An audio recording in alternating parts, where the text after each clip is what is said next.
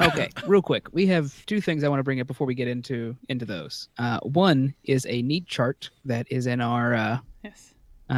it'll be in the show be in the show notes in the resources section, but it shows the breakdown of the birth of AB InBev, like a family tree of these companies merged together to create this company. And so, like, you go back to 1988, Pétaboeuf and Artois merged to become Interbrew, who merges with Labatt to still become Interbrew.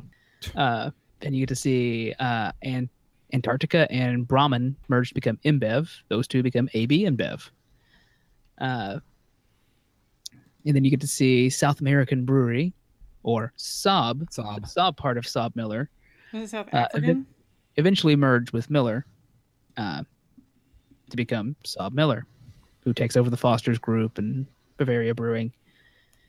And then eventually in 2008 is when Anheuser-Busch merges with InBev, going down to 2015 for the Anheuser-Busch InBev merger. It's a neat chart because it also shows when the craft breweries got bought up, or the first wave of them anyway. They're still buying a few here and there, but I found it really cool because it has a breakdown of the years when all this stuff happened, and it's pretty neat. That is pretty awesome to actually to see it rather than you just hear all these companies were bought, and like to watch the Voltron of it happen. To see it like a what you call it? Flowchart? Flowchart, but like a family tree. Yeah. And then there is another link. I don't see in the doc right now, but we can add it at some point if we need to. But it's not a chart. It's just the wiki link for all of the AB InBev brands. Oh, right. It's so stupid big. Like, we were like, oh, we should try to go over all of them. And I looked down and it's like, there are 43 entries just in Europe. Yeah. Yeah, we'll try and supply that link. We're getting ready to run through some of the more known.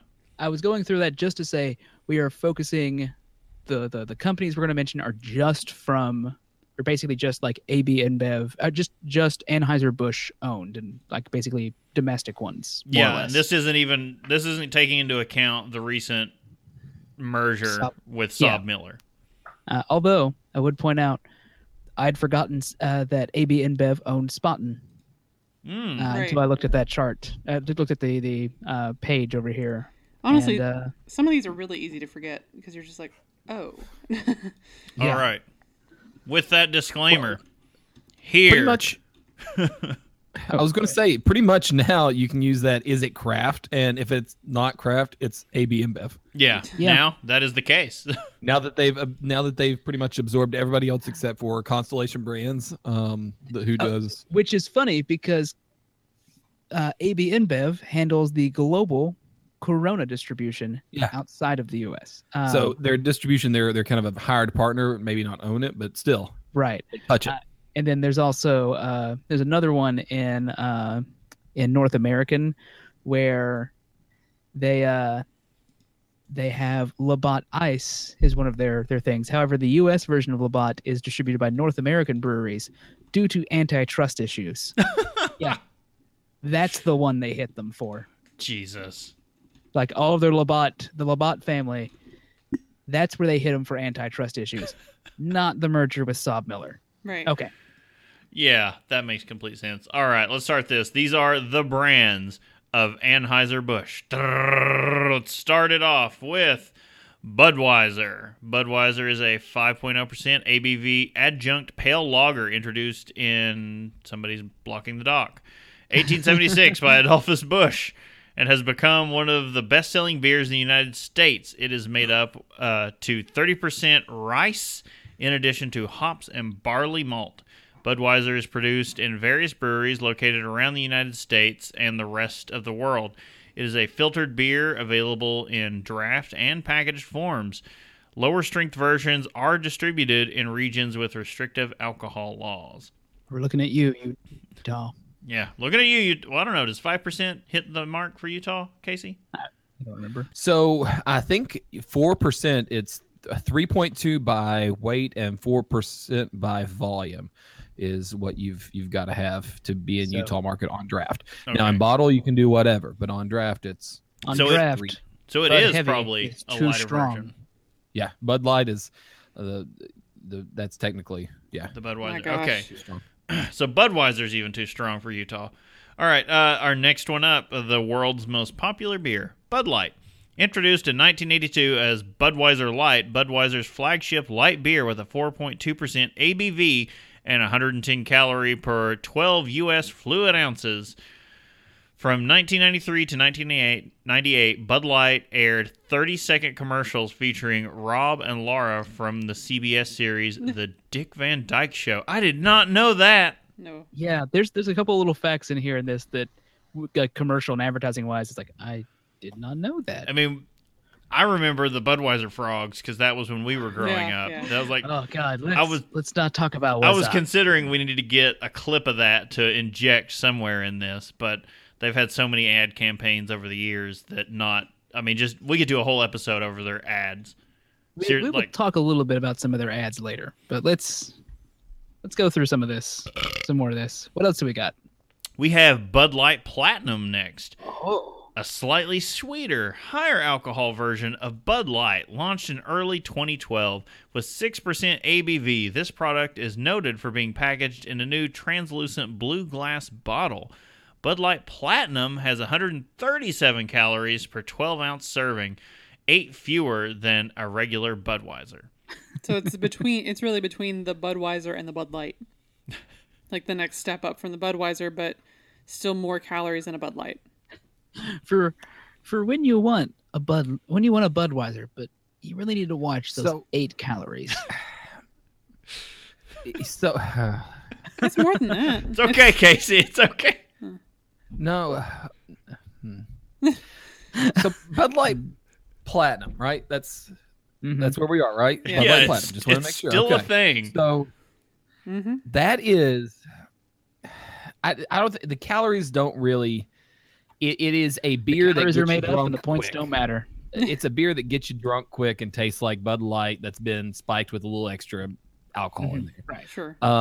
Pretty much these 3 beers are going to be brewed about the same way. Bud Light, you're going to inject a few more. A little more rice. No, not necessarily rice. It's going to be a little bit more on the enzyme side. They'll add I just some more imagine they enzymes. always add more rice to everything. It's like, oh, costs are up. More rice. Rice is actually one of the more expensive ingredients for them. God. Believe it or not, it's not the they didn't add it in for the cheapness of it. Corn and rice are actually expensive ingredients, more expensive when you're buying in bulk for a lot of these places. But so Bud Light Platinum is the beer that is usually brewed. They'll brew it in a concentrated version, and then they'll sell it by watering that down. They'll sell it as Bud Light. Is Okay. my understanding. That's my understanding. And Makes so sense to me. this is the concentrate version. It may actually be a little bit more alcoholic even in the concentrate version, because whenever you're brewing a beer, instead of adding 10% more vats or 10% more places for you to ferment the beer in, you just ferment the beer at 10% stronger and water it down in the end. Yeah, And it's a way of saving space and saving money. All So what right. else have we got? Bud Light Apple. Ugh. Bud Light with apple flavor added. It has 151 calories for 355 milliliter serving. Released in 2015 with 4% alcohol content by volume. I was gonna say, this sounds like it had to be a recent thing to do Apple. So there's actually more calories than the Platinum and the Light. Yeah. Yeah. And then actual. But draws added in that flavor. middle schooler crowd with a nice crisp apple punch. Yeah. Hate parade. This may be a subject that we need to talk about in another technical episode instead of a brewery episode. But calories and alcohol, they don't necessarily always have to go hand in hand. Because if you leave some unfermentables in there, you can Sounds like you just left some underwear lying around.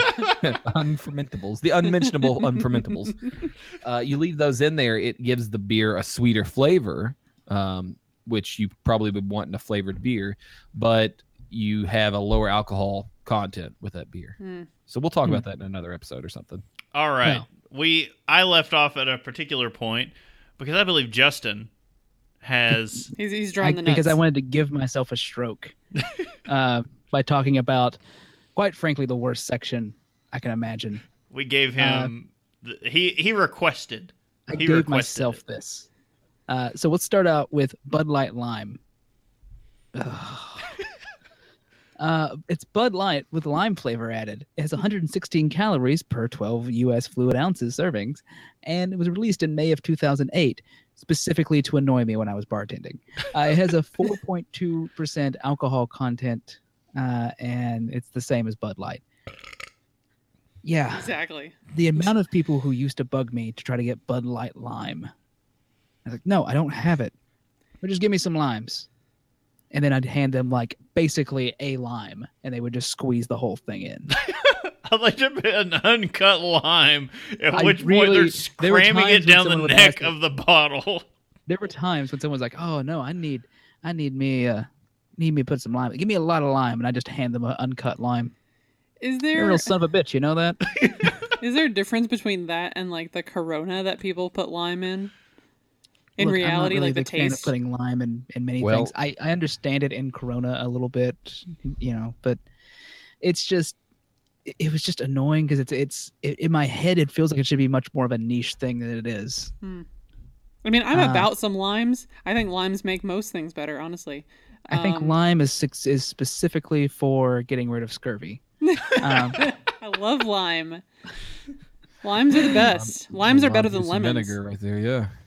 All right, next on the list, the Bud Light Lime-A-Ritas. This one isn't a good example of lime. I'm sorry. I just have to put that out there. Since April 2012, AB InBev has released a line of 8% alcohol by volume flavored malt beverages titled Bud Light Lime-A-Ritas. Yeah, we can't call that beer. No. With its flagship flavor being the Lime-A-Rita. A lime-flavored beverage, you don't say. Drinks are available in 25-ounce can, as well as a 12-pack of 8-ounce cans. Since then, AB InBev has released a strawberry-flavored Strawberryta. Ugh. You know how we like to reward good names, but that is a bad one. Yes. The mango-flavored Mango-Rita, and the raspberry-flavored Raspberryta. God, But The wait. best of all the names. The best of all the names. But I say. wait, there's more. As of winter 2013 season, AB Say InBev it right. released the cranberry-flavored Cranberryta. As well as wound up extending it and ended up extending it through January and February 2014 due to strong sales. So not only No doubt. did in they my mind. make it, but it sold so well they made more of it. Yes. People, I know there's plenty of normal people at my job, and they are all about some limeritas, some aritas, if you will. There was some. You know what? No, it's getting too much into our personal lives. Let's move on to Budweiser Select. That was my first beer. I'm sorry. Yeah, it was awful. It was just bad.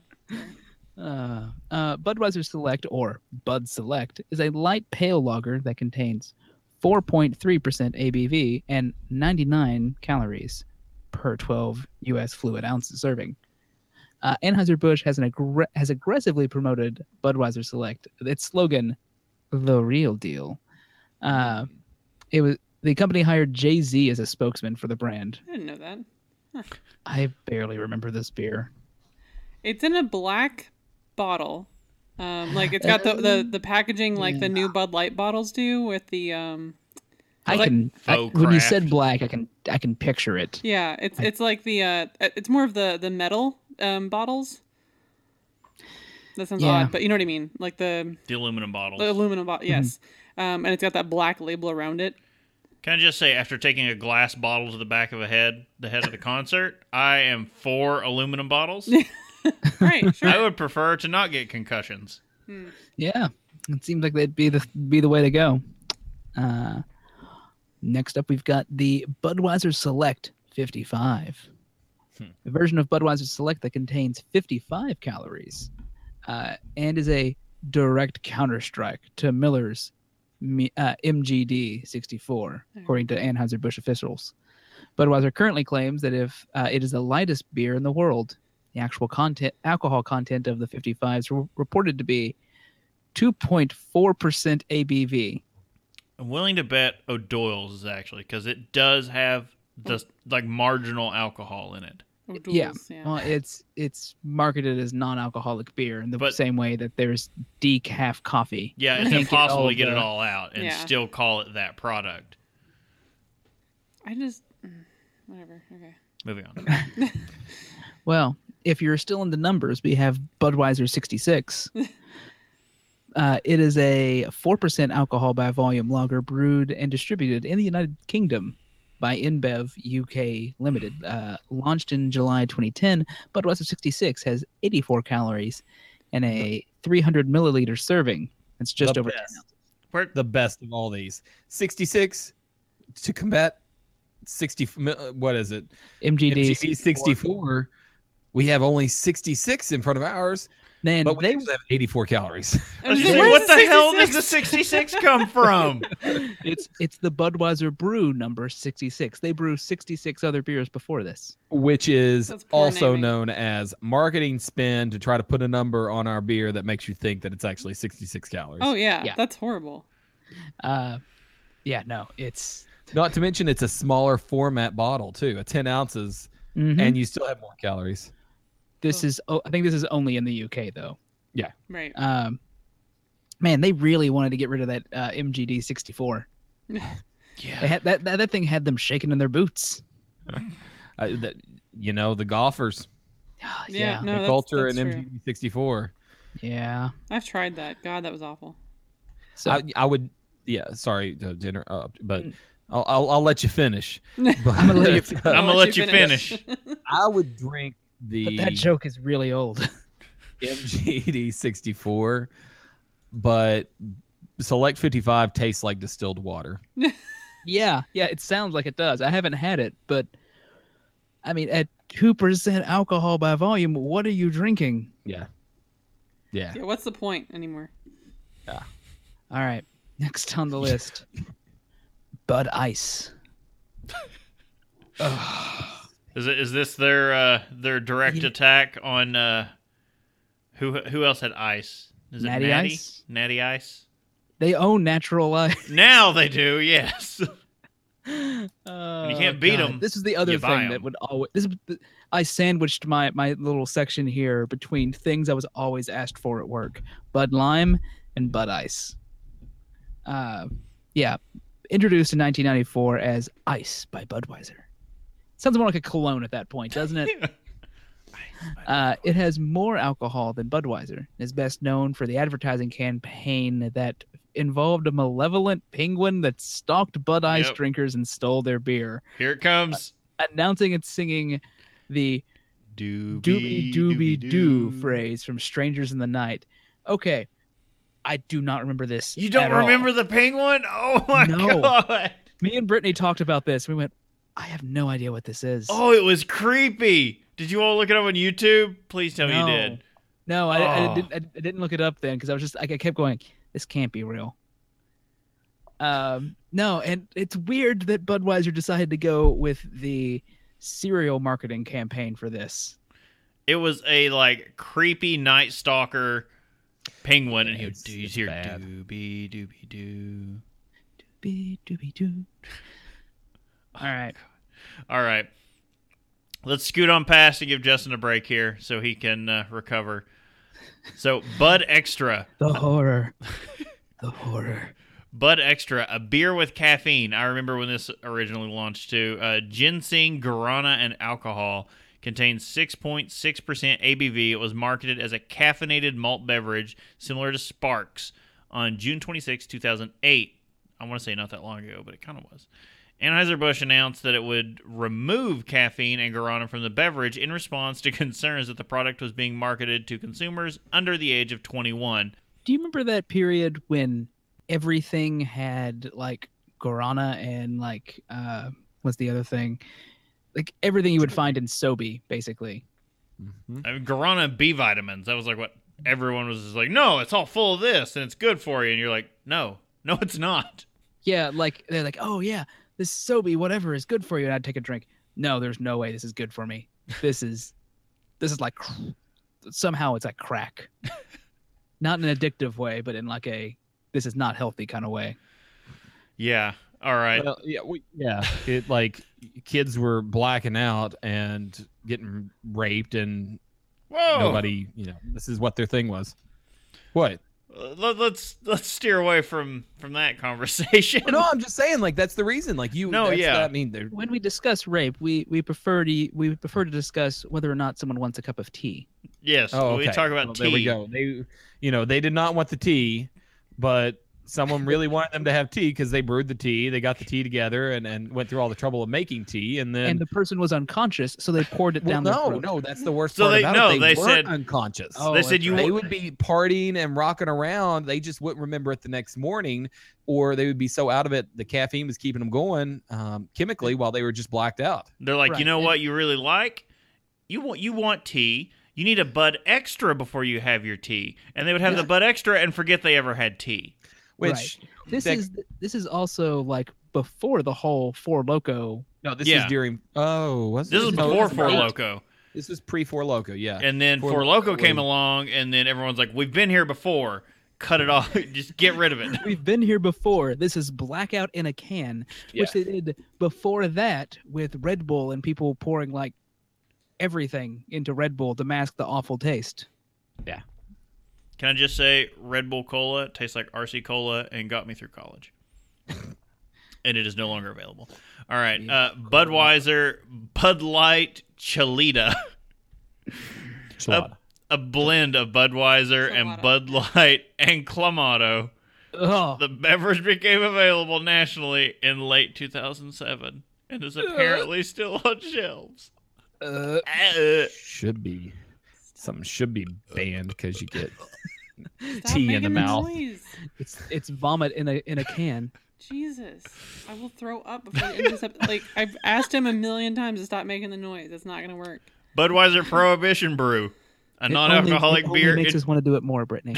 Ugh. A non-alcoholic beer introduced into the Canadian market in 2016. It is anticipated to be available in the United States soon.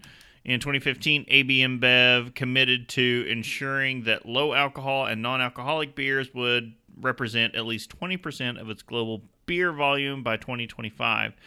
I'm actually kind of interested to try this. I'm confused. I don't know. Like, it just seems weird that the company's like, no, 20% of our global beer volume is going to be low or non-alcoholic beers. And I'm like, why? Yeah. To try and what appear- brought this on? To try and appear responsible, I'm assuming you'll You're- probably see an you're a- ad campaign coming soon that's like, You're- only a you're- certain you're a percent of our brewery. company is to this. You're a brewery.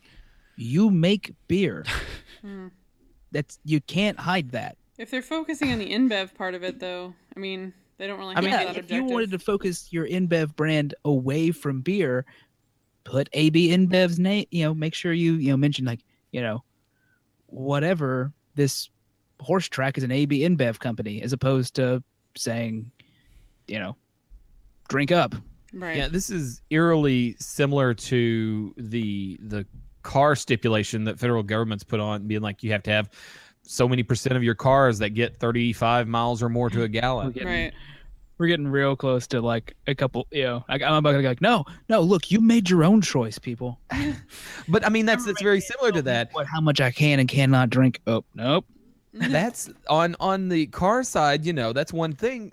It says, okay, yes, we're going to put out this many, but there's a reason. It's because of all the green going Because green. we're and everything. dying. Low emissions. Yeah. On the beer side, what's the reason? I mean, why does it matter if you have 20% of your profits as lower non-alcoholic beers? Because, like you said, you're a beer company. That's what you do. Yeah, it's I what is it? The Stark Industries thing from Iron Man. We're a weapons manufacturer who doesn't make weapons. Yes, and by the year 2050, that'll be the case. You yeah. only They'll be make making beer weapons? flavored.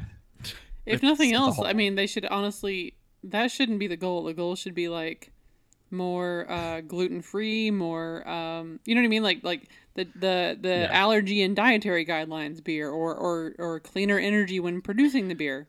We may be Yeah. too close to the subject of getting drunk to We're all a little Yeah. inebriated because this is stretching so long. So let's Fact. keep Yes, scooting let's along go. here.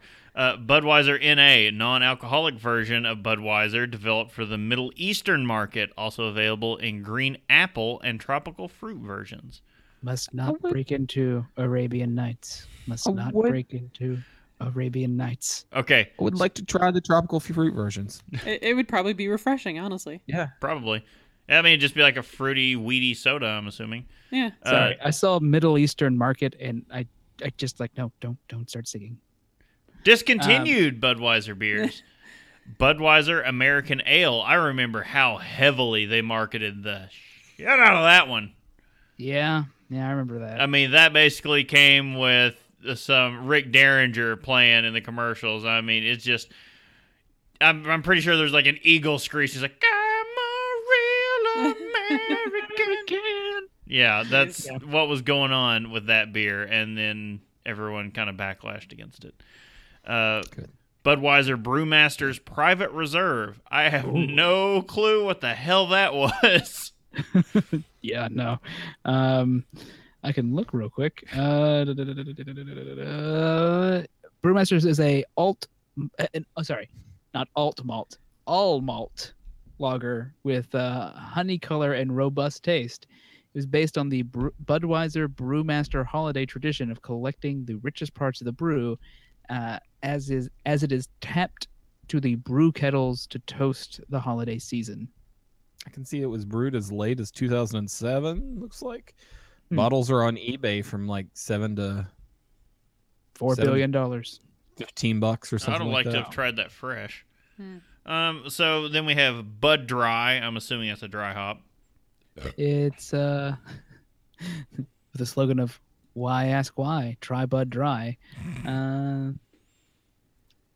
Let's see. It's a pale lager where the sugars are more fully fermented to give it a less sweet beer. It is known as a Diet Pils style. Hmm. Diet Pils. I Yeah, don't let's know. just Yeah. plow There's this- an Yeah. there's an umlaut and I don't know how to pronounce Let's that. get through these. Bud Ice Light, Bud Ice, Bud Light. Bud Yeah. Light Golden Wheat. It's going to be Bud Light Wheat. And Bud Silver. I vaguely remember that one for some reason. I'm not sure why. Attempt to appeal the taste of beer drinkers in the United Kingdom, this was specifically brewed to contain 4.2 alcohol by volume. It was discontinued in 2016 after it failed to meet sales expectations. It's a Alright. flop. So moving Yeah. into the other brands familiar with, but less so associating with Anheuser-Busch. Once they try to hide the fact that They own them. Yeah. Anheuser-Busch owns them. So we have Michelob, which I think most people have heard of. It's At a the very 5%. least, you've heard of Michelob Ultra. Yeah. 5% ABV pale lager developed by Adolphus Busch in 1896. Much older than I thought it was. I know, right? In 1961, Anheuser-Busch produced a pasteurized version of Michelob, which allowed a legal shipment of the beer across state lines. Bottled beer began to be shipped soon after. The brand was introduced in cans in 1966.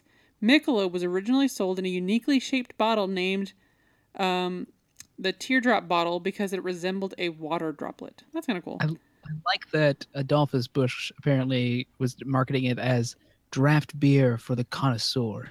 Sure. And I'm like, okay. It does. I mean, to be fair, it tastes better than Budweiser. Yeah, it's So, classier than Budweiser. Rolling Rock, which I vaguely do remember them owning. I've had some Rolling Rock before. I don't think I've ever had It's like it. it's not like heavy drinking. It's Right. fine.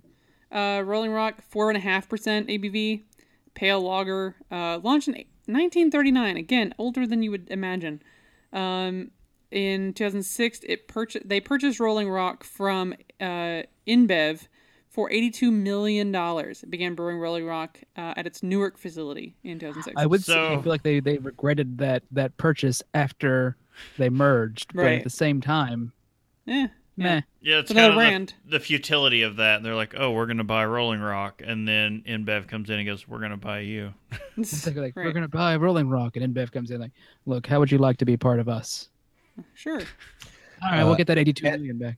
At which time they were no longer brewed in the glass lime vats that it had on the label for a pretty good while. It always said Rolling Rock was brewed in glass lined vessels. Huh. So not the case once they moved it over to the Newark facility, I believe. All right. Bush, which, Anheuser-Busch. The name beans? Did you think about that? Right, yeah. I think it's spelled differently. But It is. 4.3% ABV, economy brand pale lager.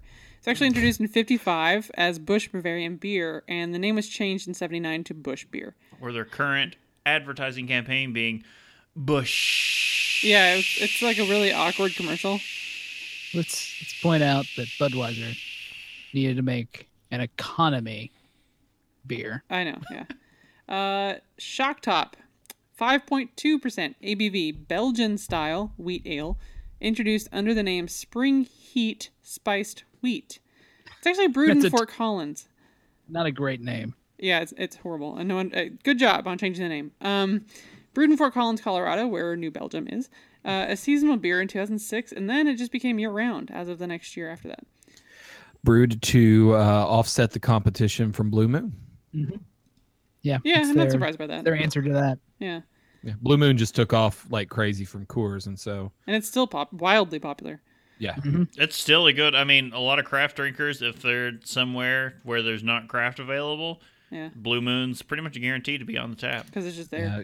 Shock Top was going to be my beer for tonight, but couldn't find it at the local gas station, even though they had a lot of other options. You made a Blue more Moon, though. you made a more disgusting choice. I bet you wish you had found Shock Top instead. Oh, right. Yeah. Yeah. So next we have Natural, which we all had to think about for a second because one Natty. recognizes the name now as Natty Light. Natural Light is another economy brand, 4.2% ABV, reduced calorie pale lager. It was actually introduced in 77. The brand was originally called Anheuser-Busch Natural Light, which, sure. But yeah, it is commonly referred to by, everyone as Natty Light. Natty Light. Johnny Appleseed. Which I've freaking never heard of before this. Johnny Appleseed is a 5.5% ABV cider produced by Anheuser-Busch, subsidiary Broken Straw Beverage LLC. And it was introduced in 2014. Broken Straw Beverage was created by Anheuser-Busch in 2014 as a corporate identity to manufacture and distribute Johnny Appleseed out of their Baldwinsville, New York brewery. I think that's important because this is not the beginning, but this is, 2014, you're seeing craft start to become a big thing. Yeah. And they created a company out of thin air to push this. And especially in 2014, that's when you start seeing the hard ciders become a big thing. Yeah. So to compete in that market, they just manufactured a company with a name that people weren't going to recognize and assume craft. Yeah. It was their first foray into that kind of whole deal. Finally, as far as brands one easily recognizes, Landshark. So it's actually brewed in Jacksonville, Florida. 4.6% ABV. Island style lager. It was introduced in 2006. It's the house lager for Jimmy Buffett's Margaritaville restaurant chain. Because you got fans to the left, fans to the right. And You're the when I think of only girl in town. when I think of Margaritaville, the restaurant, I just think of The watching, bachelor party? Yeah, I think How of watching terrible it some was. woman dance in the middle of the floor in the saddest way possible. Yeah. Where the music is way too loud, not even Jimmy Buffett music because it's some bad house band. And we're just sitting there waiting forever on our food, listening to a bad non-Jimmy Buffett band play, watching video loop over and over of people dancing to Jimmy Buffett music. Right. Yeah. Yeah. Let's move That's on to it, happier times. I was gonna say that's it. Landshark. Not terrible. I'm not a fan. I drink it when like I'm grilling sometimes in a hot like during the summer. Harumph. Harumph. From the Casey So Gallery. let's get to this next stage here, where what has lovingly been put into the dock as craft partnerships Quote. Yeah. Quote. I craft. put the quote around craft, and I should have put a quote around, partnerships as well. Yeah. Yeah, because it's But hilarious. these are breweries that are not necessarily obvious that they are owned, at least in majority, if not in whole, by Anheuser-Busch. Starting out with probably the most widely distributed and most well-known out of all these, the Goose Island Brewery. Started as a couple of brew pubs in Chicago, but in 2011, Goose Island announced that it was going to sell 58% stake in the Fulton Street Brewery, what is actually the Goose Island Brewing, to the distribution partner that they'd had for a little while, Anheuser-Busch. Now, the remaining 42% stake is owned by Craft Brewers Alliance. See, But it's someone also- a craft brewer still owns. Right, yeah. Craft brewing thing still owns 42% of Goose Island. Yeah, but then we did go back and look at how much of Craft Brewers Alliance AB InBev owned, and it was 32%. So, Yeah. Okay, and is well, that's the worst of it, right? It's not like they're going to buy them out completely, right? oh, yeah, and then they should be able to purchase them out completely here fairly soon. So, Oh, they'll be completely owned by AB InBev. So all the But good things until that we know then, may cease. What's that? I was just saying, until then, just kind of the lead into the rest of that. Yeah. They do pretty much continue to produce and sell small batches of their microbrewed beers. You're probably not going to find the I would say that the Goose Island IPA is produced at a AB InBev location, but like their big national brands, the 312 is definitely made at an AB InBev facility. Bourbon County Brand Stout still produced in Chicago for the time being. I mean, I think they should but it depends on how much it starts to cost them and how many more barrels get spoiled. It's well, they started they're pasteurization. pasteurizing now, so that should be Yeah, an issue. that should be fixed. But Yeah. that is Unless it happens pre pasteurization in the barrel house. That is such yeah. a staple in the community, and people go so nuts for that every year. I can't see AB InBev being stupid enough No. to interfere with that.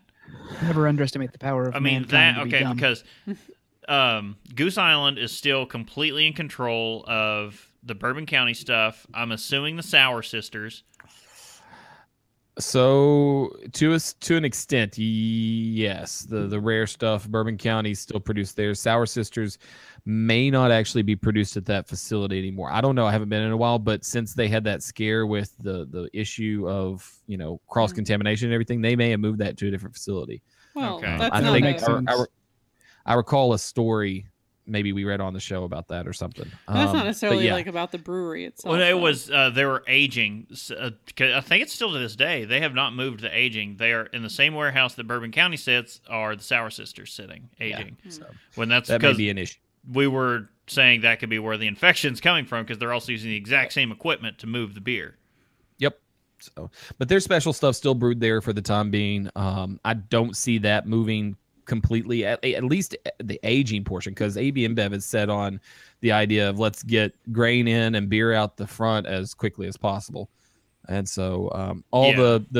the staples are going to be brewed at an AB InBev facility, but the little one-off type stuff are probably going to be Yeah, like themselves. the Cooper's Craft, which is starting to ship.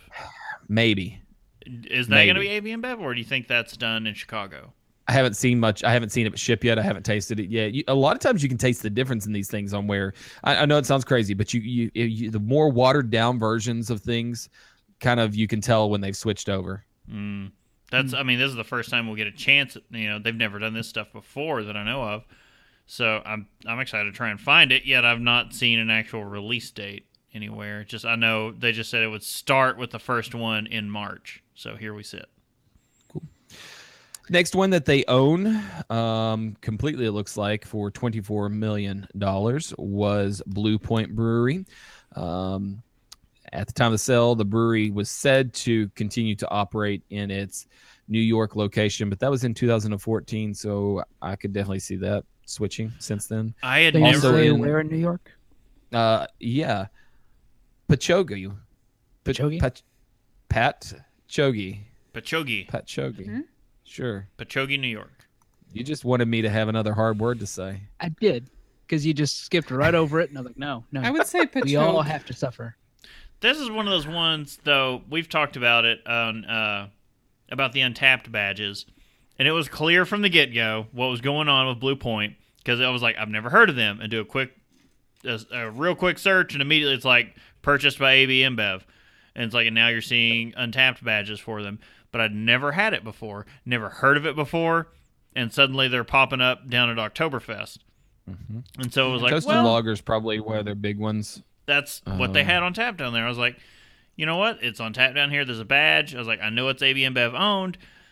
There had to be a reason they bought it. Yeah. Well, So- I mean, I think it does need to be said while we go through this. I don't blame the brewers for selling out. I don't blame the owners for selling out.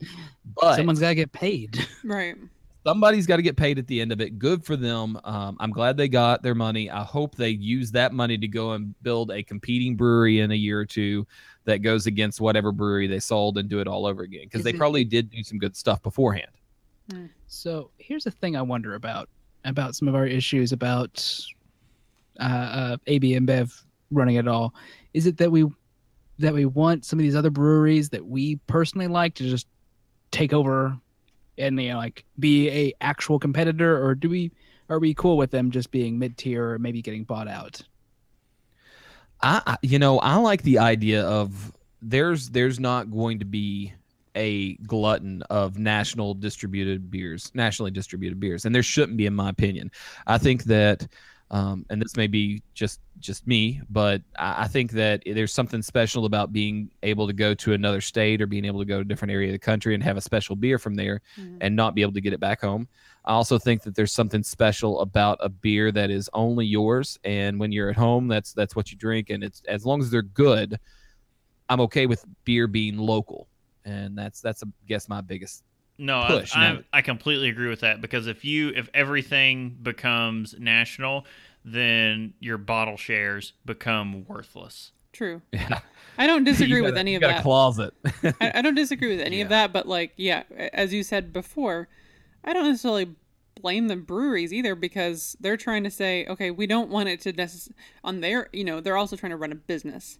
AB InBev trying to run a business. So to both parties, really, they're saying, hey, there are good things happening here.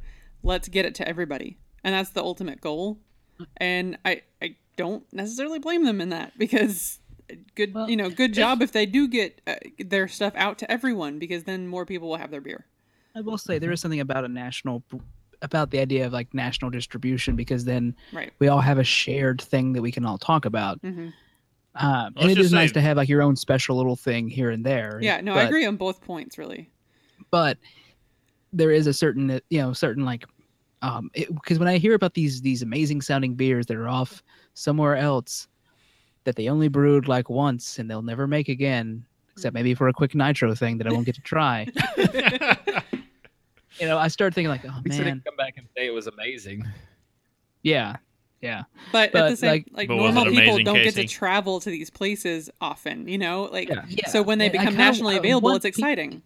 Yeah, part of me just wants to have everybody get to at least try some of this amazing stuff, and it's nice that we don't have just the same American lager on all of the shelves now, and that's all beer is. So, yeah, sometimes they have the methods to get it to people. So when they buy other things, other places, really, you're like, well, okay, well at least now I'll get to get it, I guess, It's because I'm not Yeah, making my a trip point- to Florida anytime soon. Right, and my point is I guess basically in general, even if there's national brands, we now have more styles of national stuff because of this. True. So. Yes. Yeah, I agree with that. I do. I think that it just makes it special when you have to go somewhere to find it. Yeah. right, no. right, You're and I true. get that. That's I'm wrong. just That's not saying, wrong. like, to a certain extent, it is really nice right now to be able to go down there and not just have to buy a Bud Light. Yeah. oh yeah, yeah, I I can- was pumped when And that's Casey That's just why I smuggled me a bunch of Vienna Lager, and then just after I drank it all, it hit the shelves around here everywhere. Like AB InBev, like the Devil's Backbone stuff is hitting the full footprint now. Yeah. Like And it that's- is that's just what's gonna sweeping the happen. nation. with any brewery that AB InBev picks up, you're going to see national distribution pretty soon after that. Yeah. Okay. And that's what makes this show so difficult when we're trying to find breweries or beer batches to talk about that have national distribution. There are very few companies that have national distribution. So they really don't see it unless they're a huge company. On the list, though, we've also got Tim Barrel, Elysian, Golden Road, which had a huge uproar when they got purchased. Breckenridge, of course. Four Yeah, Peaks, that was a big deal when Breckenridge got. Yeah. Because they took Karbach. control of everything at Breckenridge. and Devil's Backbone. Now, Just mentioned them. we just mentioned them. Here's one of the key features about all these. AB InBev has split their sales force now so that they've got a high end and a low end that they're selling. And most of these beers are going to be in that high end. They're in that craft, quote unquote, market. They're selling against craft beers, whereas the others that are in their low end that we talked about earlier are selling against other of their brands at this point. Yeah, they're just competing against themselves now. Just self-masturbation. Maybe some bragging rights between companies, between subsidiaries, I guess. But anyway, they also sell malt liquors, which I don't really want to go that far into. Let's just give you their names. King We will Cobra, do an episode to malt liquor at some point. Yeah. King Cobra, Hurricane, and Spikes apparently are their malt liquors. Also, a few other things they have. Tequila, which is a 4.5% ABV fruit flavored. Tequila. Tequila. Yeah. At 4.5% ABV fruit flavored pale lager introduced in 1998 in limited markets in the U.S., then withdrawn in 2009. There's more tequila flavor and less lime. Was the test market in 2000. We have Green Valley Brewing Company. It's a craft beer appearance. Anheuser-Busch does not appear on the label on them. You have O'Doul's, the non-alcoholic beer, but it's really just low alcohol. Extremely low. 5% ABV. Also, O'Doul's Amber. Redbridge, a gluten-free beer made from sorghum. Oh yeah, sorghum. Tilt, a line of fruit-flavored malt beverages. Wild Blue Lager, a strong lager with blueberries, and Ziegbach. Ziegen? Ziegbach? I don't know. I'm gonna go. Ziegenbach. Ziegbach. Sold exclusively in Texas markets. Oh, that's weird. Okay. We'll have to add that gluten-free one to. I swear we need to do a gluten-free. We're gonna do a beer gluten-free Yeah. episode also. I at think some point. we should do an entire episode about gluten-free, of course, and then also an entire episode about Non-alcoholic. beers, brewing companies getting bought out. Oh, okay. An yeah. entire episode about hard to pronounce German words. In which we basically don't get to say anything. You mentioned Spikes as one of your hard liquor or malt They're liquor malt varieties. beverages, I think. So that kind of falls underneath also some of the controversy that is surrounding all of AB InBev, I guess you could say. So in 2007, the company introduced their flavored 12% ABV malt liquor under the name Spikes, sold in colorful 2-ounce bottles. That is a small bottle. Yeah. That's it's like what 5-hour energy I was shots. gonna say, Yeah, like that's about that really- size. Mango, lime, melon, and chocolate. Oh. So it was withdrawn in the same year after criticisms of the alcohol industry watchdog groups that it was being marketed to underage customers and the alcohol, tobacco, ATTB, whatever, Sure. ATTB, found that the labeling was illegal. I don't know what that illegal aspect was, but It had a big leprechaun on there going, "Catch me, lucky charm." kids love me Spikes. Yeah. Speaking of controversies, so we also have the environmental record for Anheuser-Busch. I'm sure it's wonderful. When have they ever done anything bad? Yeah. It's actually a little mixed. So in 2002, the Political Economy Research Institute ranked Anheuser-Busch 40th among the Toxic 100, a list of U.S. or corporations most responsible for air pollution. Oh. The study They're not number one. Yeah, true. Yes. The study found that Anheuser-Busch released 1,002,786 kilograms, or 2.2 million pounds, essentially, of toxic pollutants annually into the air. This is mainly because of large amounts of CO2 released during the process of fermentation. Anheuser-Busch has received numerous awards, though, for its efforts to reduce its impact on the environment. In 1995, Anheuser-Busch's Baldwinsville Brewery won an award for pollution prevention from the New York governor for its use of a comprehensive energy-producing pollution prevention system, bioenergy recovery, which to treat wastewater from the brewing process. The brewery also reduced solid waste by nearly 70% from 1990 to 1994. In addition, the Baldwinsville Brewery found markets for previous waste materials used in the fermentation of Anheuser-Busch beers. The Anheuser-Busch Recycling Corp. Recycled more than 27 billion cans in 2006, a number far greater than what was used in its own packaging. Similarly, Anheuser-Busch has set short-term goals to reduce energy consumption 5% and increasing use of renewable fuel from 8 to 15% by 2010. Along with these goals, Anheuser-Busch has succeeded in cutting down its water use by 3% since 2002. It's investigating several other renewable energy possibilities like biomass, wind, solar, landfill gas as a fuel to reduce the company's environmental impact. The corporation has also made commitments to decrease its greenhouse gas emissions by 5% from its 2005 baseline by 2010, as part of its membership in the EPA's Climate Leaders Program. The brewery also operates an environmental outreach program to encourage recycling, energy conservation, and habitat preservation, as well as to prevent littering and water pollution. So for the past 18 years, the company employees have participated in Green Week, which focuses on environmental conservation education for employees and their families. It's funny to think of Anheuser-Busch trying to prevent littering when I know, you see the broken more of and their thrown cans. away beer bottles and cans are like usually the most common litter on the side of the road. That's definitely not their fault. I mean, it's not their It's responsibility not. to It's just maintain. like, that's what I think of. Can I just say, from an archaeological standpoint, it's really great for dating. When you're going through a site and you start seeing the build-up, and when you suddenly come across a modern-esque Bud Light bottle, and you can go, okay, here's where we end our record, because everything above this is modern garbage. Yeah, true enough. Anheuser-Busch states they do not use animal-derived products, artificial ingredients, additives. I thought they said artificial intelligence. Fair enough. Additives or preservatives at any stage of the brewing process or as part of the packaging in any of their range, with the exception of 3 Michelob products and 2 Bud Light products, which contain honey and shellfish, respectively, and are marketed as such. Such, I am drinking one of those Bud Light products that does not fit under that category. Yeah. That's odd. All other Anheuser-Busch beers are brewed using water, yeast, barley, malt, hops, and additional cereal grains. Anheuser-Busch eliminates the need for isinglass finings by settling and removing particles before fermentation. The beechwood aging process also helps to attract and remove yeast from the brew before the lagering process is ended.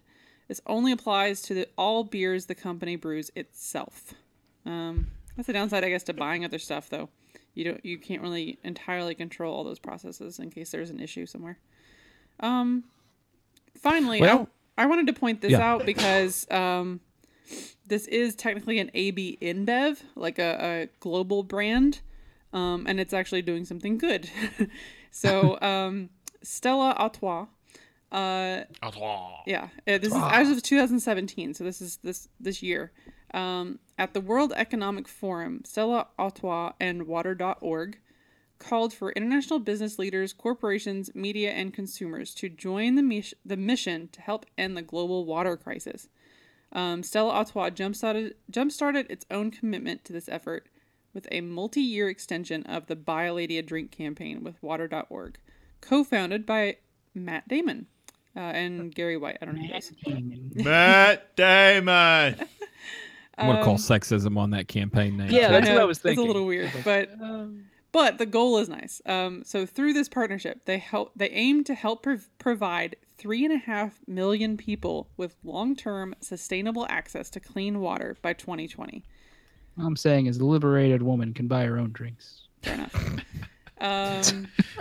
That's awful. I'm sorry. Yeah. In the arms of an angel. But That's all I see. so anyway, yeah, it says 1 in 10 people in the developing world lack access to safe water. This problem disproportionately affects women and children who spend millions of hours on a day collecting water instead of working, caring for families, or attending school, for that matter. So their goal is actually really nice, and it's good that this has been started, and I think that it should be at least commended for that. So I was excited. Anytime we have a large natural disaster, flooding, tornadoes in the area, you always see Anheuser-Busch canning line. Giving beer out to little children who are wait. They'll crank up their canning lines and distribute canned water to those areas. Yeah. So it has it's all white, has a Anheuser-Busch logo on the front, but then underneath it just says water. And so I was more Pretty familiar with the water cans than the actual beer cans growing up because of the number of kids who had parents who worked at the distributor. Oh, okay. And they would give their kids the cans of water to take for lunch. I was just thinking about the number of floods that typically happened. yeah, that's my true, too, thoughts. I was yeah. like, low amount of alcohol consumed in Eastern Kentucky, and No, that's a flat out lie. That's a Yeah, lie. that's Low true. amount Yeah. of beer. There we go. Moonshine and whiskey, though, that you're talking a completely different story. ball game. In 2003, now getting on to a more international story. In 2003, after numerous deaths in football stadiums, Brazil had passed a law outlawing alcohol sales in stadiums. Now, FIFA was coming in to do the 2014 FIFA World Cup. Budweiser, major sponsor of the World Cup, and quote-unquote official beer of the FIFA World Cup, and had been in that role since '86, so a little over 30 years now. Yeah, now- FIFA probably smacked that down. It's like, no, Yeah, that's screw your and laws. There has been a lot of controversy around FIFA and Yeah. corruption and all that goes into it. But this is one of the things that happened was Budweiser bill came into effect where Brazil was allowing alcohol sales at just the World Cup events, basically because Budweiser was the sponsor. Mhm. Then you had the Up for Whatever beer campaign yeah. controversy. I Oh, thought this was yeah. probably one of the worst. Mm. So Who? Okay. here it says in Before- April 2015, Someone- using an effort. Someone sat in a meeting. A whole group of men, I am saying, sat in a meeting, listened this campaign out, and said, And "Oh said, no, yeah, we should push ahead with the that's grapist. a winner. That's great." So they saw the commercial that was to air and said, "That is awesome. Let's go. Thumbs up all around." And it's Yeah, just Chris. They said okay to the grapist. they did. She was asking for it. Did you see her? She was wearing purple. Purple. God. Yeah. That is one thing that I do not envy for companies of today. And I'll be that guy that comes out and send your hate mail to me. I'll be the one that says people get offended over everything, and but- it's all in how it gets construed. And Right. I understand that, yes, when you put in the context of the perfect beer for You're removing no from your vocabulary, It sounds Yeah. kind for of the awful. night. That does sound, when we talk about it now, that does sound horrible. That's super A lot of rating. tea. Super and tea. so Super tea. so I The understand Boston that, Tea Party. but I also say I would not want to be a marketer that had the final go ahead on that, because it probably was completely innocent and it just wasn't thought about. I'm sure Yeah. they were in the meetings. They were thinking, "Oh, this is like the Mountain Dew crowd." That's what they were thinking of, extreme and things like that. Yeah, it's always the thought process. And then afterwards, there was like someone. I imagine like someone like right after they say, "Yeah, go ahead," and they send it out, and the first commercial airs, and someone goes, "Hey, you know what date rape is, right?" And I think it's because all of these companies, these older companies like this, or I don't know, just any of these companies at all, honestly, that go huge, they have what I call old white guy syndrome. where they don't Well- necessarily recognize some of these things or recognize that it's a problem, for example. So there are Yeah. 20 individuals on the senior management team for AB InBev. Okay. I want to give you the opportunity to guess how many of those senior individuals. So we're talking about CEO, chief integration officer, chief legal officer, and then chief sales officers for different zones. So you take a guess on how many females there are in that 20. Say 95% of them are old white guys. I'm gonna go and say, if we're talking percentages, I'm gonna say at least 30%, because there's got to be some kind of weird corporate quota they have to hit. And Justin? Two people.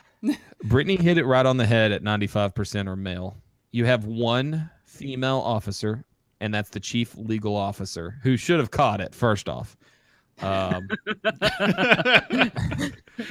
If she were there, so it says she joined in 2005. So Yeah, I she don't know. dropped the ball. I like how chief you were. legal officer at the time or what, but You started but the whole yes. story as, I'm gonna paint myself as the bad guy here, and then you're like, no, she dropped the ball. She done effed up. Well, it's not always So- easy to speak up if you're one of the like 2 or 3 females. Yeah, because she can get outvoted.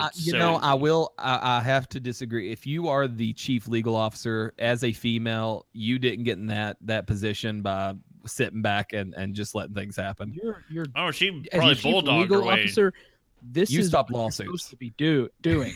Yeah, that's true. She But- was up there pulling some serious stuff to probably get in that position. I mean, it had to be very Yeah. impressive. Like she was, she clearly had to be very good at her job. That In is what a- we're saying. In what looks to be a man-dominated environment. Yeah, Right. Kissinger was probably sitting back going, "Wow, that's really good." Dr. Henry Killinger. Yes, Killinger with his black Henry mother Kissinger. back. So then we go on to other violations that they had, like the liquor law violations in Seattle, where the WSLCB, or the Washington State Liquor and Cannabis Board, I love that it's both that are under the same, issued a Obviously. $150,000 violation to AB InBev in May of 2016 when they determined that they had entered into an illegal agreement of exclusivity with 2 concert venues in Seattle. So you see this now, they're starting to crack down on it. It doesn't surprise me that it was Seattle, Washington that did this, because AB InBev is probably the underdog in some of those places. You know, it's a real craft beer world. So that does not surprise me. But the fact that you see craft brewers and macro brewers both getting hit with these slaps on the wrist, for AB InBev, $150,000 is nothing. Oh, yeah. They probably made that That's what much. they pay someone. Do they make that much an hour? Probably, you think? Easily. They fired a guy and made that up. Right. That's one guy's. Yeah. That's a very good way to put it. That was one person's salary. And, Like not like a middleman. middleman guy, but they fired like a Middleman. mid-level man. Yeah. we have to get rid of one middle manager. Just one. And it means, yeah, they fire one person, and it means nothing to the company. Balance that We out. need to fire him for 1 year. We can hire Sorry. someone back next time. Sorry, Elizabeth, you're just going to have to pick up his work. Yeah. Janice in accounting now has to do 2 jobs. Janice. Janice, you're now Then- over the Seattle market. Good luck. Then we have, just fire the guy that was over it. You're good there. 2017. So this year you have the Super Bowl advertising. Personally, on a personal note, I think this was another thing that was blown way out of proportion. Everything coming up, all the people, going crazy about it. But It does talk about the- the timeline here, so it's interesting. right, and so whenever you look at everything that was going on, but they put out a commercial, Born the Hard Way, for the Super Bowl that was basically showing some political, it was very, very positive toward immigrants. And I mean, that the company was founded by immigrants. exactly. And so that ended up being a whole lot of controversy, and everybody in the talking head environment decided to go crazy over it. And it ended up being, not a huge deal at the end. It was pretty much a run of the mill, just a feel good advertisement that if it hadn't happened at the same time that you had a president that was, putting down some some anti-immigrant legislation, it wouldn't have been a big deal. Right. Yeah. Although Otherwise, I think it was a nice message, though. Generally. yeah. Otherwise, I think it would have come across more almost as Jameson's. Their like Tall Tales campaign they have going about their founder, where he's like snatching kegs from like giant Krakens. eagles or whatever, and krakens and all this stuff. Like they're making him this folk hero. I really think it may have gone. It would have been felt more in that direction. It would have gone. Had there not been the immigration deal at the time, But it would have been. It would have felt like, oh, this is the American dream. Honestly. They're making American Dream. They're making him like a true like. The old world American hero. He came to America and made something of himself, and he developed this massive thing now. Yeah. And even still, so Brittany, you said at the time, it's still an issue. The immigration issue is still an issue. I'm actually feeling the result of that in my job currently. A slowdown on being able to get visas and stuff like that for work. I'm getting it now. And that's kind of disheartening, just to get political for a second. Sorry about that. No, it's fine. I will say, while this ad amongst us has been well received, a couple years back they did do that one where it's like, no, we're real men. We don't do craft beer. Yeah, their Drink Super our Bowl beer. ad a few years ago, which it isn't in this write-up, but we I'm still talked about salty it about it. pre-show, where we're not one of those nimbly bimbly craft boys. We're hard working American men. And then immediately, like not even the next year, just months after that, they're like, no, we're going to pretend to be craft, and we're going to redo the Bud Light labels to look like a craft label. I think honestly, someone messed up on that message when they did that. Oh yeah. And then they finally and then the rest of them are like, oh no, we're idiots. Yeah, And we're going to buy all the craft people that we can because that's the way things are going, and that's what people want. Janice I will in say when accounting got another job laid on her above controlling the Seattle market. And Janice in accounting now makes a lot of money and is in charge of a lot of stuff. I will say when I first saw that, I kept thinking, well, I mean, it's not like if they court the craft world that they're going to suddenly turn around and grab him. So they figured, why cut our losses? Let's play to our base. But that is literally singing to the choir. So Yeah, you're not pulling over anybody from the other side. Yeah. So final thoughts before we round out with what we're drinking for the episode. I just wanted to say, like, I was trying not to make it like a hate parade against AB InBev because every other episode we do is basically that. but we got drunk. didn't and that's want what it to, became. but Yeah. I've been drinking, Yeah. and No, that's fair. It's really easy to do. I do want to say, yes, generally we are not happy with what they do because we don't want to support the guy who is just mainstream. Let's do this. Let's please everyone. Because even looking through the history, it sounds like they still weren't as passionate about beer at one point. That it was mostly like, these are really good businessmen and they are really good at their job. And at the end of the day, you still can't deny the fact that they are very good at selling their product. And it does get to everyone. So I would say good job on that. And then on the craft thing, they still haven't shown a ton of evidence saying that they're really messing up the craft people that they're buying out or partnering with, quote unquote.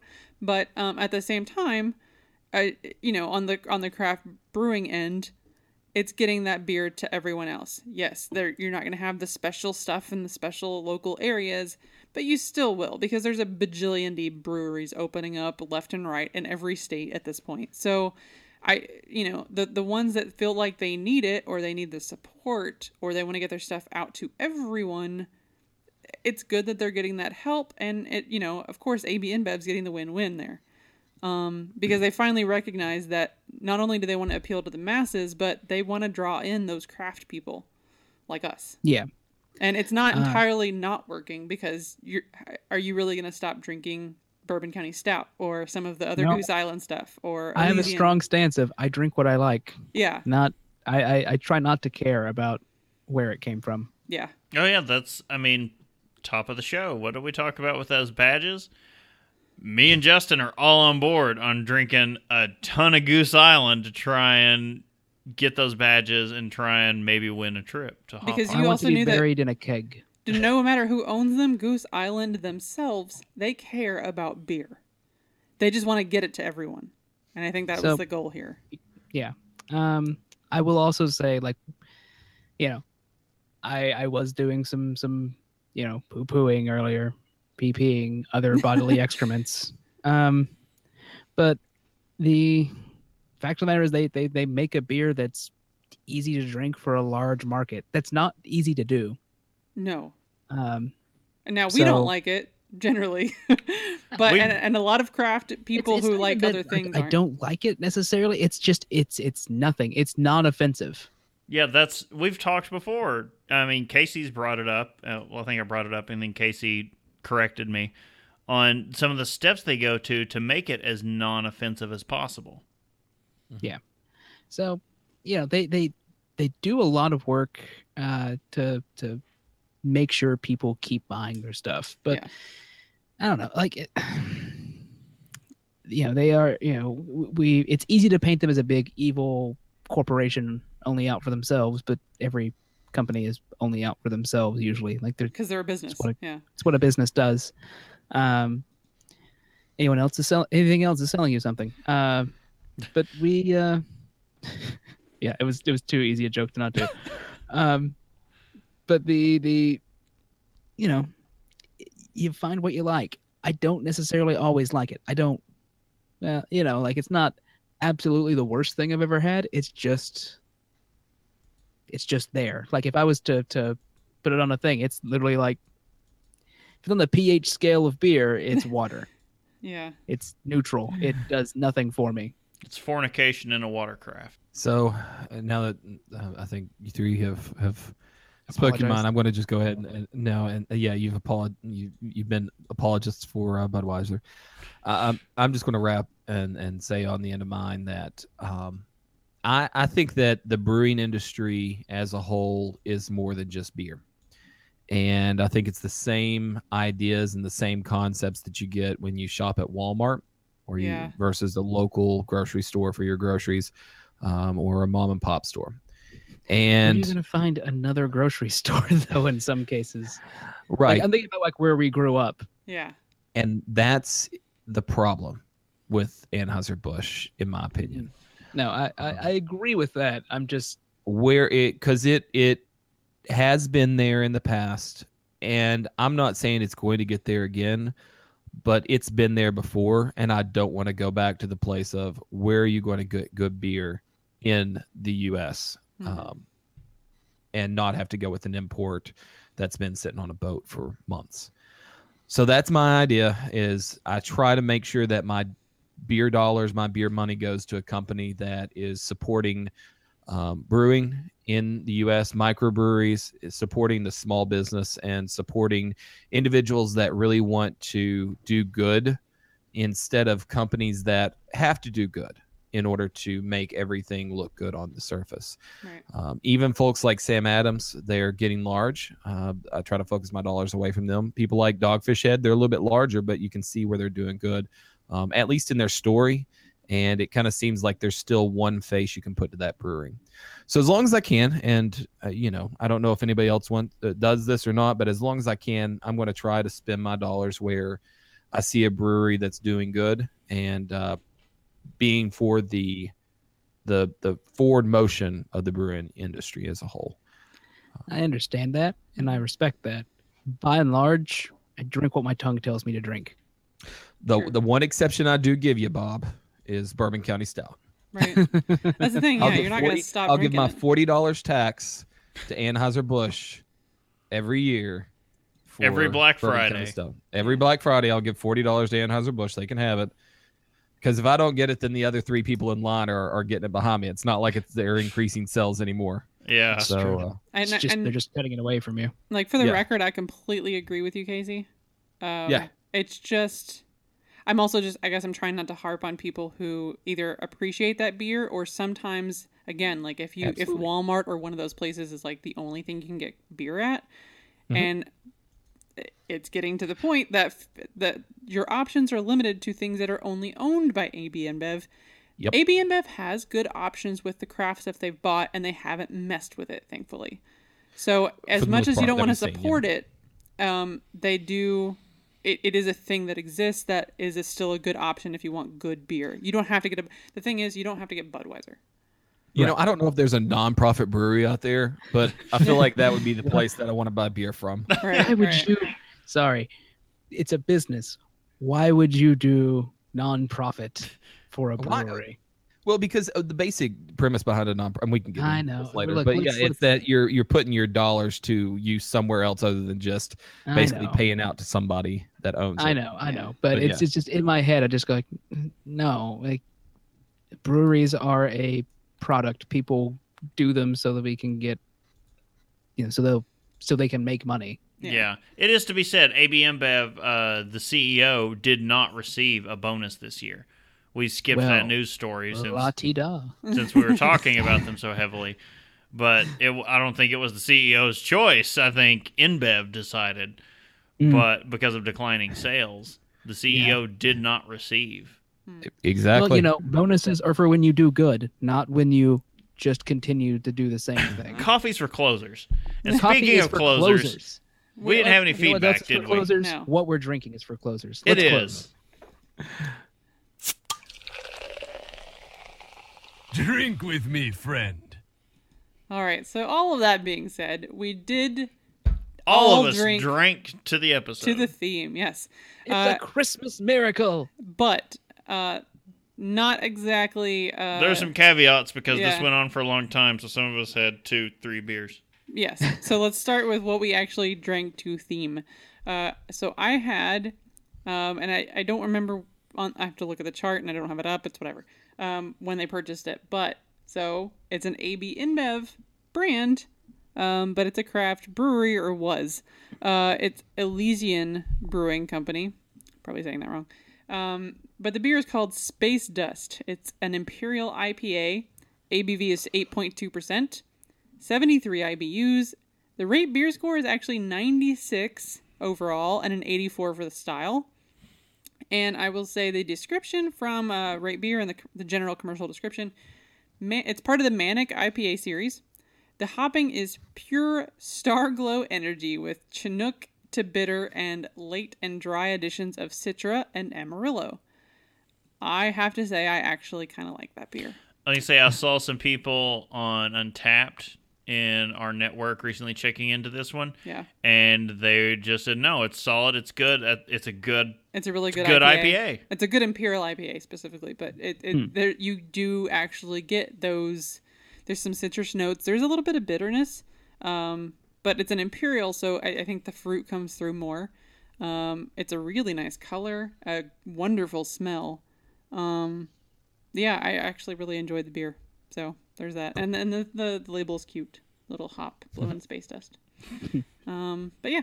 I liked it, and I would actually recommend it. I gave it a rating such that I would drink it again. What was since we ran long, what was your follow-up beer?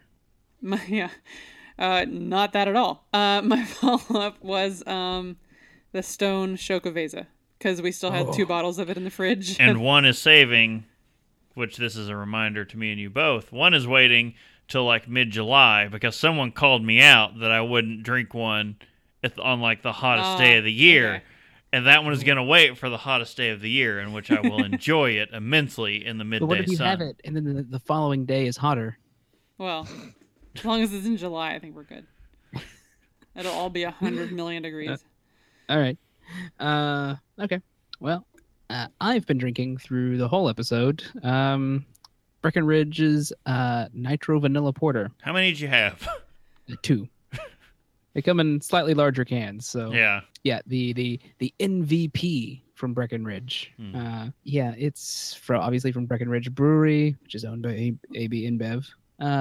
It's a nitro porter style. It's 4.7% ABV, 16 IBUs. It's a rate beer score of I'm trying to remember the order there. Is that Overall, and then the style. yeah, 60 overall and 45 for the style.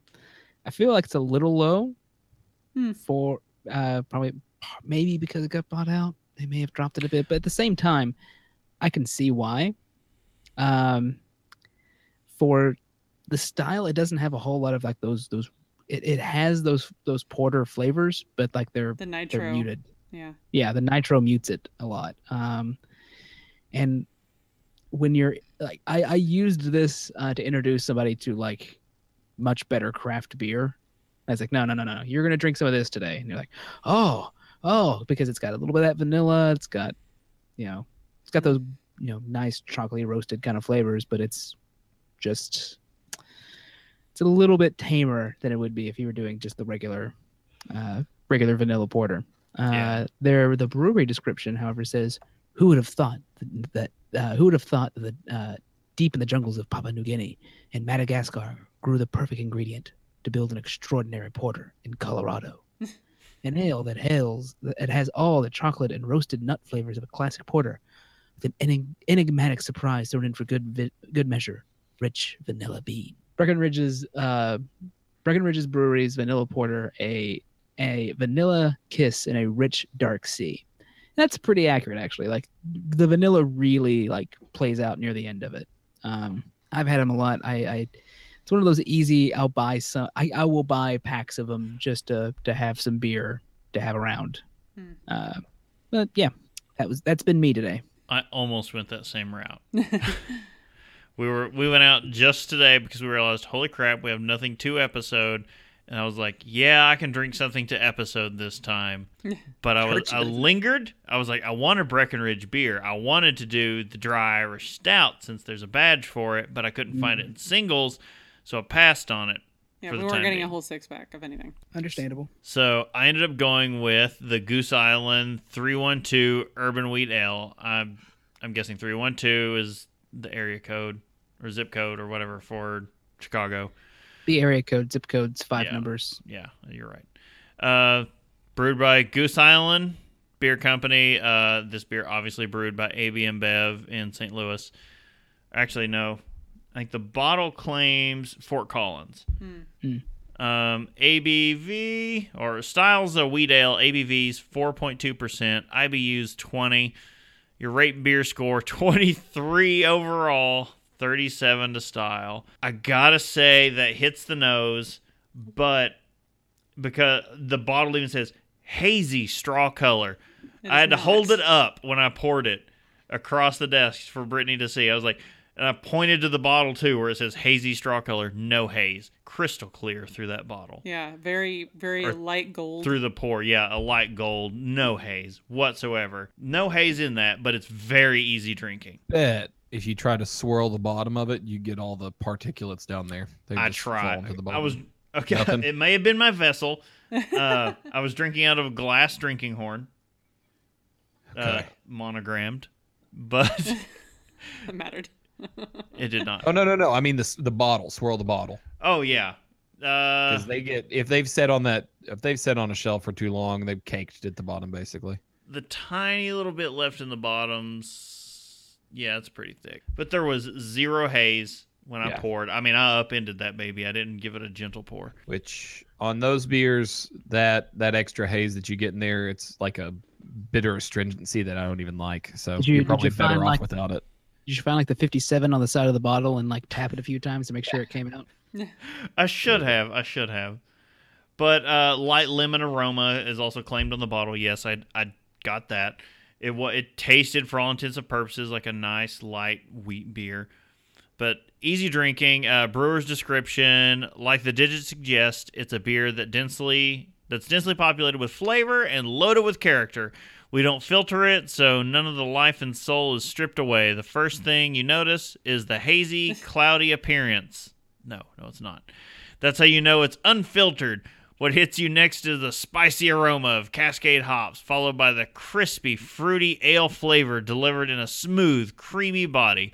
The result of blending barley, malt, and torrefied wheat. It's not like... Scared? Torrefied. It's like a puffed wheat type. Yeah. I know, but it's just really easy to go terrified instead of horrified. It's not like any other Goose Island beer, but no less that you'd expect. No, it's good. I mean, if I'm out somewhere, and it's not even one of those ones like, yeah, if there's nothing else on tap, I'd take it. I mean, now that it was apparently the only Goose Island beer I'd had before, and I'd forgotten about it. But just rekindling any memory I had of it, it's all right. It'd be good with dinner. It's that's- not a that's beer. That's a with meal kind of. I wouldn't be damaging the beer by having it with dinner.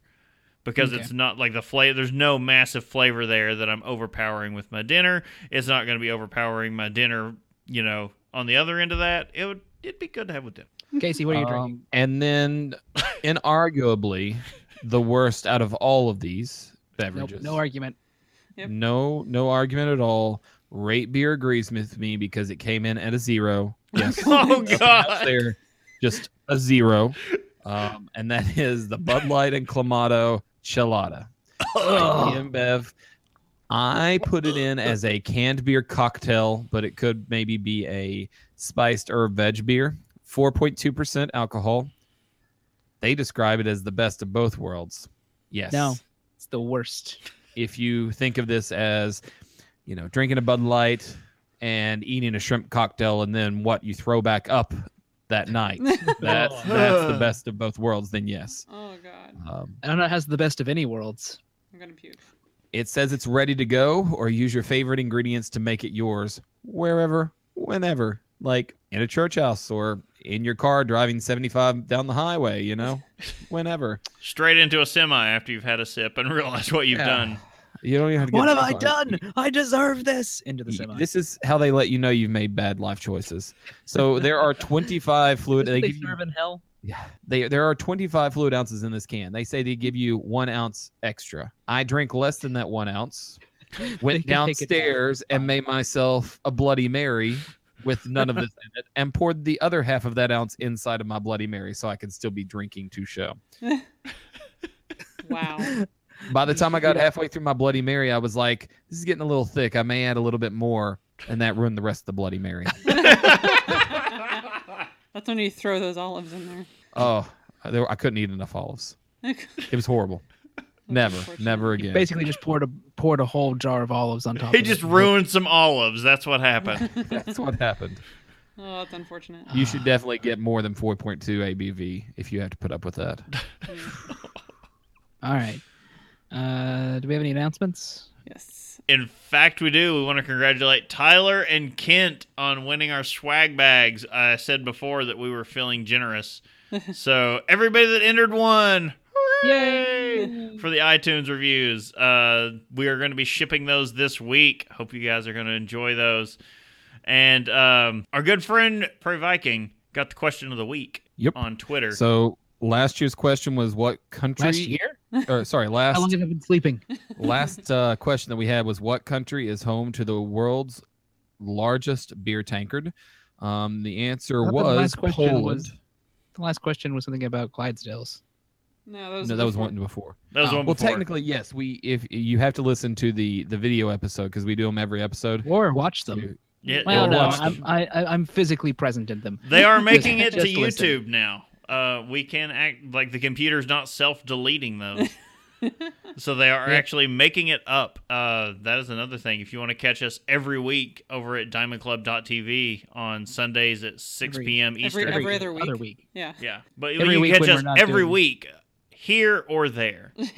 We exist once a week. The answer to the previous, the Clydesdale question is on that episode that is up currently. Yes. Okay, that's fine. But yes, this was as of, we made the caveat, this was as of 2007 from the Guinness Book of World Records. It says here the largest beer tankard in the world is displayed at a shopping center, or as of 2007, was displayed in a shopping center in Poznan, Poland. The ginormous, their words, not mine, bronze receptacle is 17 feet 8 inches tall, has a circumference of 27 feet 6 inches, and can hold more than 1,539 gallons of beer. You know when what's it going to hold was- 1,000 that many gallons of beer? Tell me. Me.